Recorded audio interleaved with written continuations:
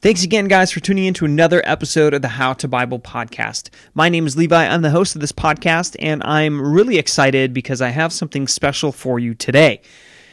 Today, I've had the opportunity and privilege to interview a friend of mine from the Latter-day Saint Church. His name is Jacob, and he spent 6 months over in China working as a school teacher. I had a chance to sit down with him today, talk a little bit about his experience, what it was like to work in a communist country, to see kind of some of the perspective that they have on religion and faith, how they manage it, how they handle it, and some other little things that happen in China that really reframe and frame up our privileges here as Americans, our privileges as individuals, and our privileges as believers to worship God freely, to have these kind of interviews out in public. So I hope that this blesses you. If it does, please feel free to share this podcast.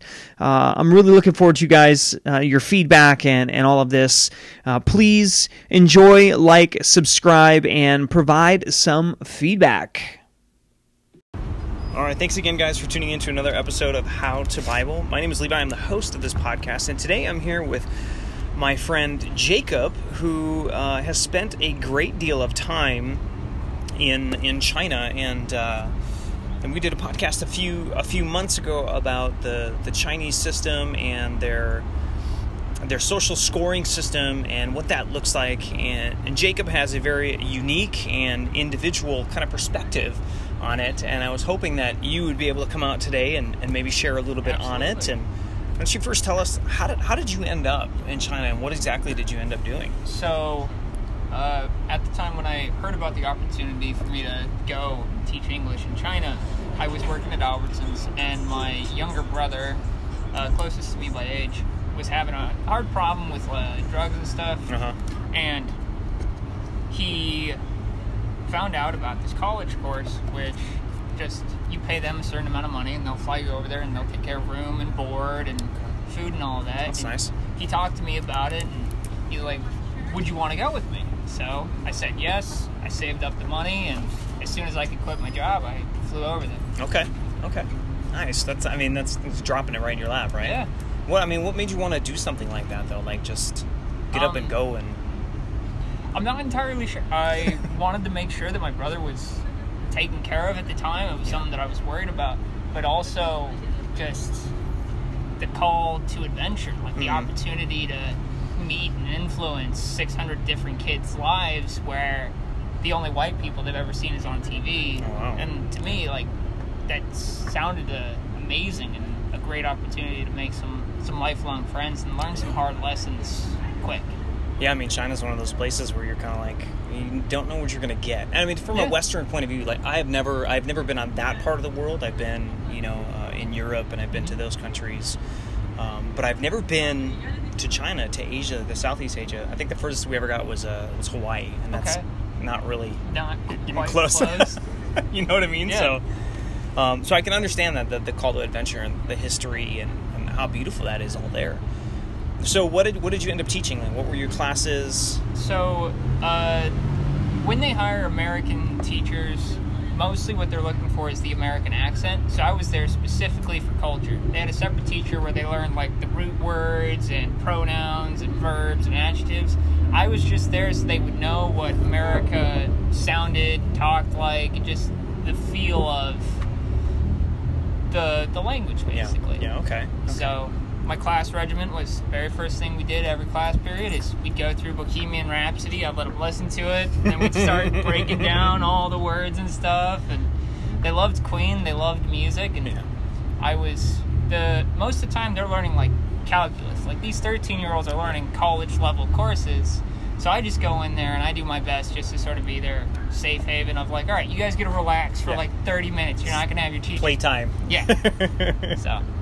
Well, that's cool. That's cool. You said something earlier, too, about music that kind of played into the second song that you went through. What was that one again? The second song that we went through was Led Zeppelin's Stairway to Heaven. And I realized pretty quickly into teaching them that they had no idea really what was going on, because China, the government itself, is so bent on just the atheistic point of view, because every problem that China has, they see it from an engineering perspective. It's like, all right, what do we need to fix, or what do we need to get rid of or fine-tune to make the problem move along better?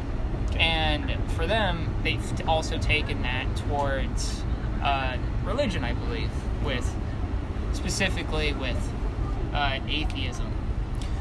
Now, are they subscribing now to the traditional Marxist/Lenin type of atheism? Or is it just... Religion was something that I tried because it was one of the few things that I was told, like, if you start talking about this, you're going to have people showing up at your door within a week or so and telling you to leave. Yeah. So just leave it be. But expatriates or just Americans living in China wouldn't be able to go to the same church meetings as the natives of China could. So there is still the division of the new ideas or the outside ideas with what the government had okayed for religious belief. Okay. So the nationals were allowed to attend church, but they had to attend a state-sanctioned church? Yes. Okay, and then you mentioned earlier when we were at work, you were talking about how you had the privilege of attending one of those churches, and it was really neat to see like all the different cultures from all over the world kind of in one area. Why don't you tell me a little bit about that? So I went to church in a strip mall, and they had fireworks going off right next to me, and we were on the second floor, and we had a great glass window that just looked outside, so I would see the fireworks exploding at eye level while we're trying to have our church session. But we would have people from different parts of Africa because they're not Chinese natives, and we would have people from Germany, just really from all over, and it was just such a wonderful melting pot of, even though the finer details were a little bit different, everyone brings their culture with them to their faith, the core belief was always there. And even you could tell in passing, I'm LDS, so people of my faith, they wear garments underneath their clothes. Sure. And you would be out and about in mainland China, and you would see somebody's shirt get ruffled, and you would see that, you could tell, when the natives were, religious, but at the same time, just giving them the respect of that's their trial that they have to bear, and not trying to make their life any more difficult than it has to be. Yeah. So you were able to attend churches for Westerners. Were you able to attend any of the nationalist churches? Were you able to attend any of those? I wish I was able to, but it's all underneath. Yeah. I don't know how to speak Mandarin, and that's how it all would be told about. And I imagine you probably stand out like a sore thumb. Oh, yeah. This is just, I know you can't tell, obviously, on the podcast, but sitting at this table is a couple of super pale white guys with blue eyes, and I'm in China, you're definitely going to be standing out like a sore thumb. So you said you're a Latter-day Saint. Yes. So when you attended church there, did you attend the traditional temple, or because I know the Latter-day Saint church is different than mainstream Christian church, so I'm wondering if they have, or is it just kind of everybody of all faiths just attended one kind of building? Because you said strip mall, and so it was a Mormon meeting. It was LDS, so it was but it was also the most well known about in that specific city church. So we would get random college kids from Africa showing up because they haven't been able to go to any sort of... I think the one guy that we had was Catholic, and he hadn't been able to go to Mass, and he was needing that... Something. But it stayed very true to what I've always witnessed the LDS faith to be. Okay. That's great. That's good. So, there's just so many questions, because you touched on it just a minute ago about the underground church and not really being able to see that, not seeing that anywhere, because it's so... I know for me, I've listened to Francis Chan a lot, and there was a point when Francis Chan had left his church here in the United States, and him and his wife were touring Asia, so they felt the Lord was calling him over there. And she's, 8 months pregnant, she's huge, and he's just dragging her across the world into these third world areas, and, malaria, and he started sharing at these churches. Now I don't know if you're familiar with Francis Chan. Not at all. He's Asian. Okay. He's Chinese. He was raised here in America. but he's, he looks at, so he got pulled into the underground church, and he started sharing with people what we do here in the United States when it comes to churches. Like, I really didn't like the worship today, and that the pastor just talked too long, and he told the believers, and then we just walk across the street and go to another church. And the underground church just laughed in his face. He says, "You guys do this? Like, you just change churches like you're changing underwear?" And he felt so embarrassed because Christians today, they don't stand their ground. They don't adhere to their faith, and they have a hard time kind of resting on it, or always looking for something that's really tailor-made. Yeah. And you see that where in China, you see that there's this separation. These people have to attend this one, and it's just mainstream. Okay, let's keep it mellow. Everybody knows what they're doing, and keeping up those new ideas. It's just such a bummer. It really is. It's so difficult to really grasp just like how deeply embedded the Chinese government is into everything. Mm-hmm. Every 25 feet or so, there's going to be a speed trap camera, and it's going to go off every time you go under it. Not because they're trying to see how fast you're going, but because they want to know what car is going where, what turns they're taking at any certain point at any certain time. Mm-hmm. You need your passport to stay at a hotel, to get a train ticket, to really do anything. Yeah. And the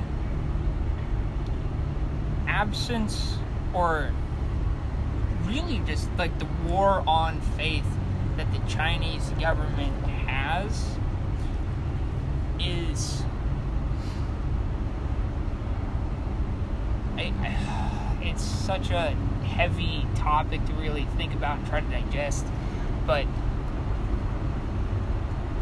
the happiness of the members there shines out, and you can tell without knowing for sure, but just by how they carry themselves, you know which ones to have faith and which ones are taken care of. And it's an interesting trial on their faith, but it comes with its own blessings that surpass what I will be able to, like, most of the people that have faith over there, their faith is greater than mine because they have had the opportunities and the challenges to rise above. And for those that are there, like, they're just so rock solid and steady in everything that they believe. And I'm not jealous of them, but I'm jealous of their faith. Right? You are. Right. Because think about it. I mean, that's one thing I've noticed. We have a pastor friend that sits on the board. He ministers to individuals in India who are persecuted. He goes literally to pastors who are persecuted for their faith, and he puts on conferences for them. So you get to meet with these individuals who have to really count the cost of, okay, if I say that I'm a Christian, if I say that I'm a believer, there's a very real chance that I'm going to die within the next 24 months. That life expectancy is just cut in half. It's the same thing with people in Gaza and everywhere else. When you hear about that 1040 window is what we call it. It runs across the Middle East, Northern Africa, and to the Philippines and to Micronesia, where Islam is so pervasive. And it seems like, not only is Islam aggressive, but it's like the lack of God. I think when you look at the statistic between the faiths that have killed people versus the movements without faith, and you look at communism and atheism, it's actually taken twice as many lives as actual Mao Zedong was atheist, and he killed more people than Stalin and Hitler combined. Stalin was devout atheist, and he killed people in horrific ways. And everybody knows about Hitler, and I'm not entirely sure about his faith, but I'm pretty sure that he was leaning towards the atheist side. Yeah, well, he believed that his cause was a Christian cause. Really? There was a quote from him saying that he believed that his cause was a Christian cause, and it's like, well, you got to kind of look at what you're doing. Yeah. This is a passage in Scripture, and 1 John talks about, being obedient to the truth, and then the evidence in your life. Like, is your life reconciled to that truth? Yeah. Does it show that you have that fruit and works? Like, okay, I have faith, and as a result of that, I have these things that I do, versus if I do all these things and then I earn faith. It doesn't work like that. So it's pretty wild to look at. Yeah, Mao was pretty awful. They all were. All those guys were. Well, tell me, you said something a minute ago about before we were on about removing God and the human condition and the vine. Now, unpack that again. What were you saying? So in America and Canada and England and all that, the body of law is specifically based and built off the idea that we are all intrinsically of greater or godlike value, right? There's a bit of the divine in every single person, and that commands respect no matter what terrible things that you've done in your life. Yeah. It's why everyone's created equal, and it's how just we value each other's worth. And the more and more that we choose to strip away just God in our society and stuff, we're doing that at our own personal peril, because if we lose the common denominator, that bit of the divine that commands respect no matter what you've done, and we just get rid of that, then there is nothing redeeming about you, and you just are a total turd. Which, who defines what a total turd is if it's the body of law? It means the government does. If you aren't in line with the government and you don't have your just base golden standard for divinity or worth, then we're up Crab Creek without a paddle. Oh yeah. It reminds me of the Chinese social credit score. Because if you're not in that standing with the government, you can't travel, you can't make calls, you can't leave the country. I remember I shared with you a couple of days ago about and I wish I remember what her name was, the famous Asian actress who was in China, and she hadn't even done anything that was anti-government. She was in association with somebody that was, and they slapped her hand for that, and she couldn't fly out. She couldn't go anywhere as a result of that. So it was just, it's frustrating. So what would you say to individuals who have a desire to, one, go to that area, or what would you say to individuals who, who may be considering the mission field? As a Latter-day Saint, obviously, you've done your mission, or did you opt out? Okay. I opted out of it. Okay. I wasn't ready at the time when they asked me to be. And no worries. That's a huge commitment. We actually have a few Latter-day Saint girls coming over tonight at my wife and I's house, but they're on their missions, and we're trying to say goodbye to one as she's leaving. It's like, she's been here 6 months, she's out of here now, she's going someplace else.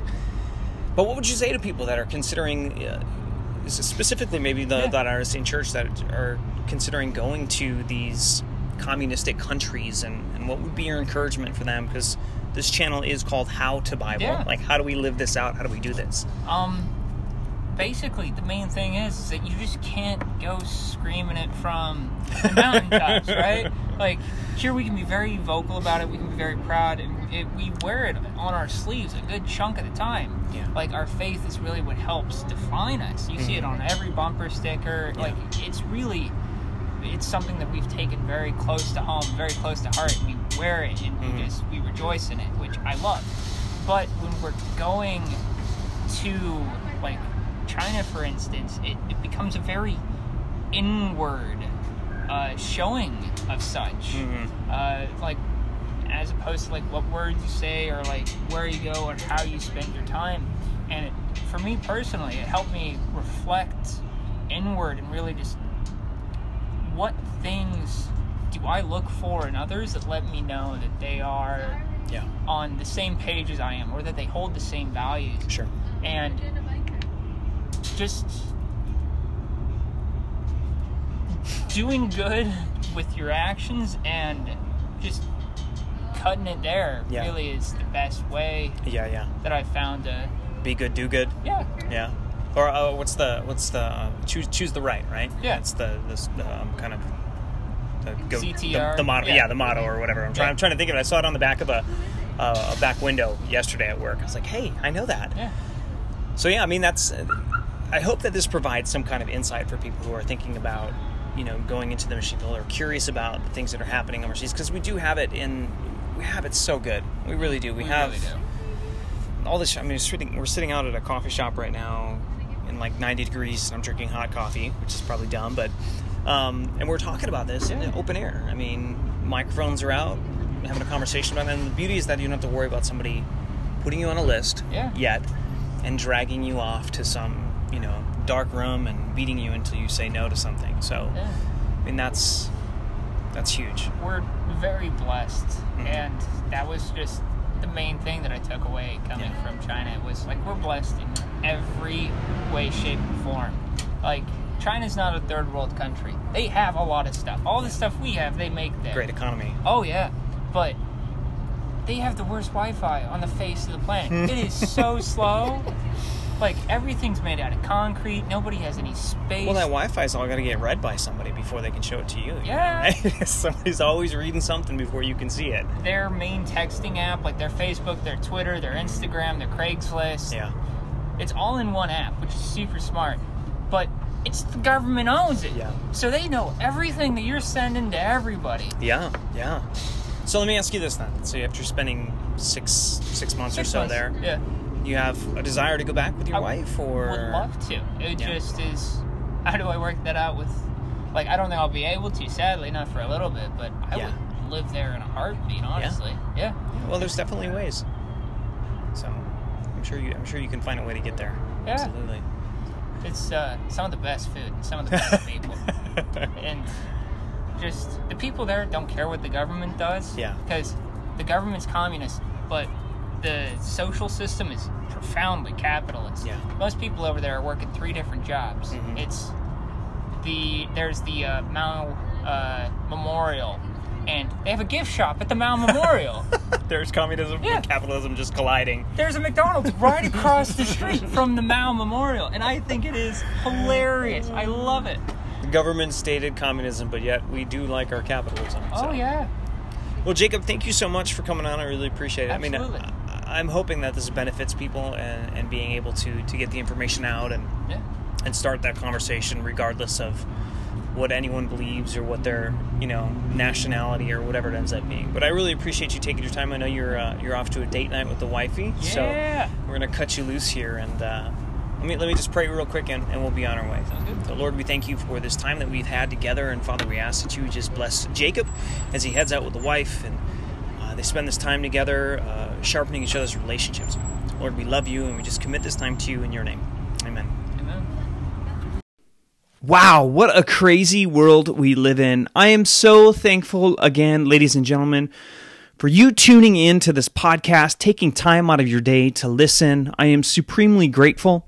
If you should have any feedback, you can always reach me at howtobiblepodcast@gmail.com. That's howtobiblepodcast@gmail.com. Please send me feedback, questions.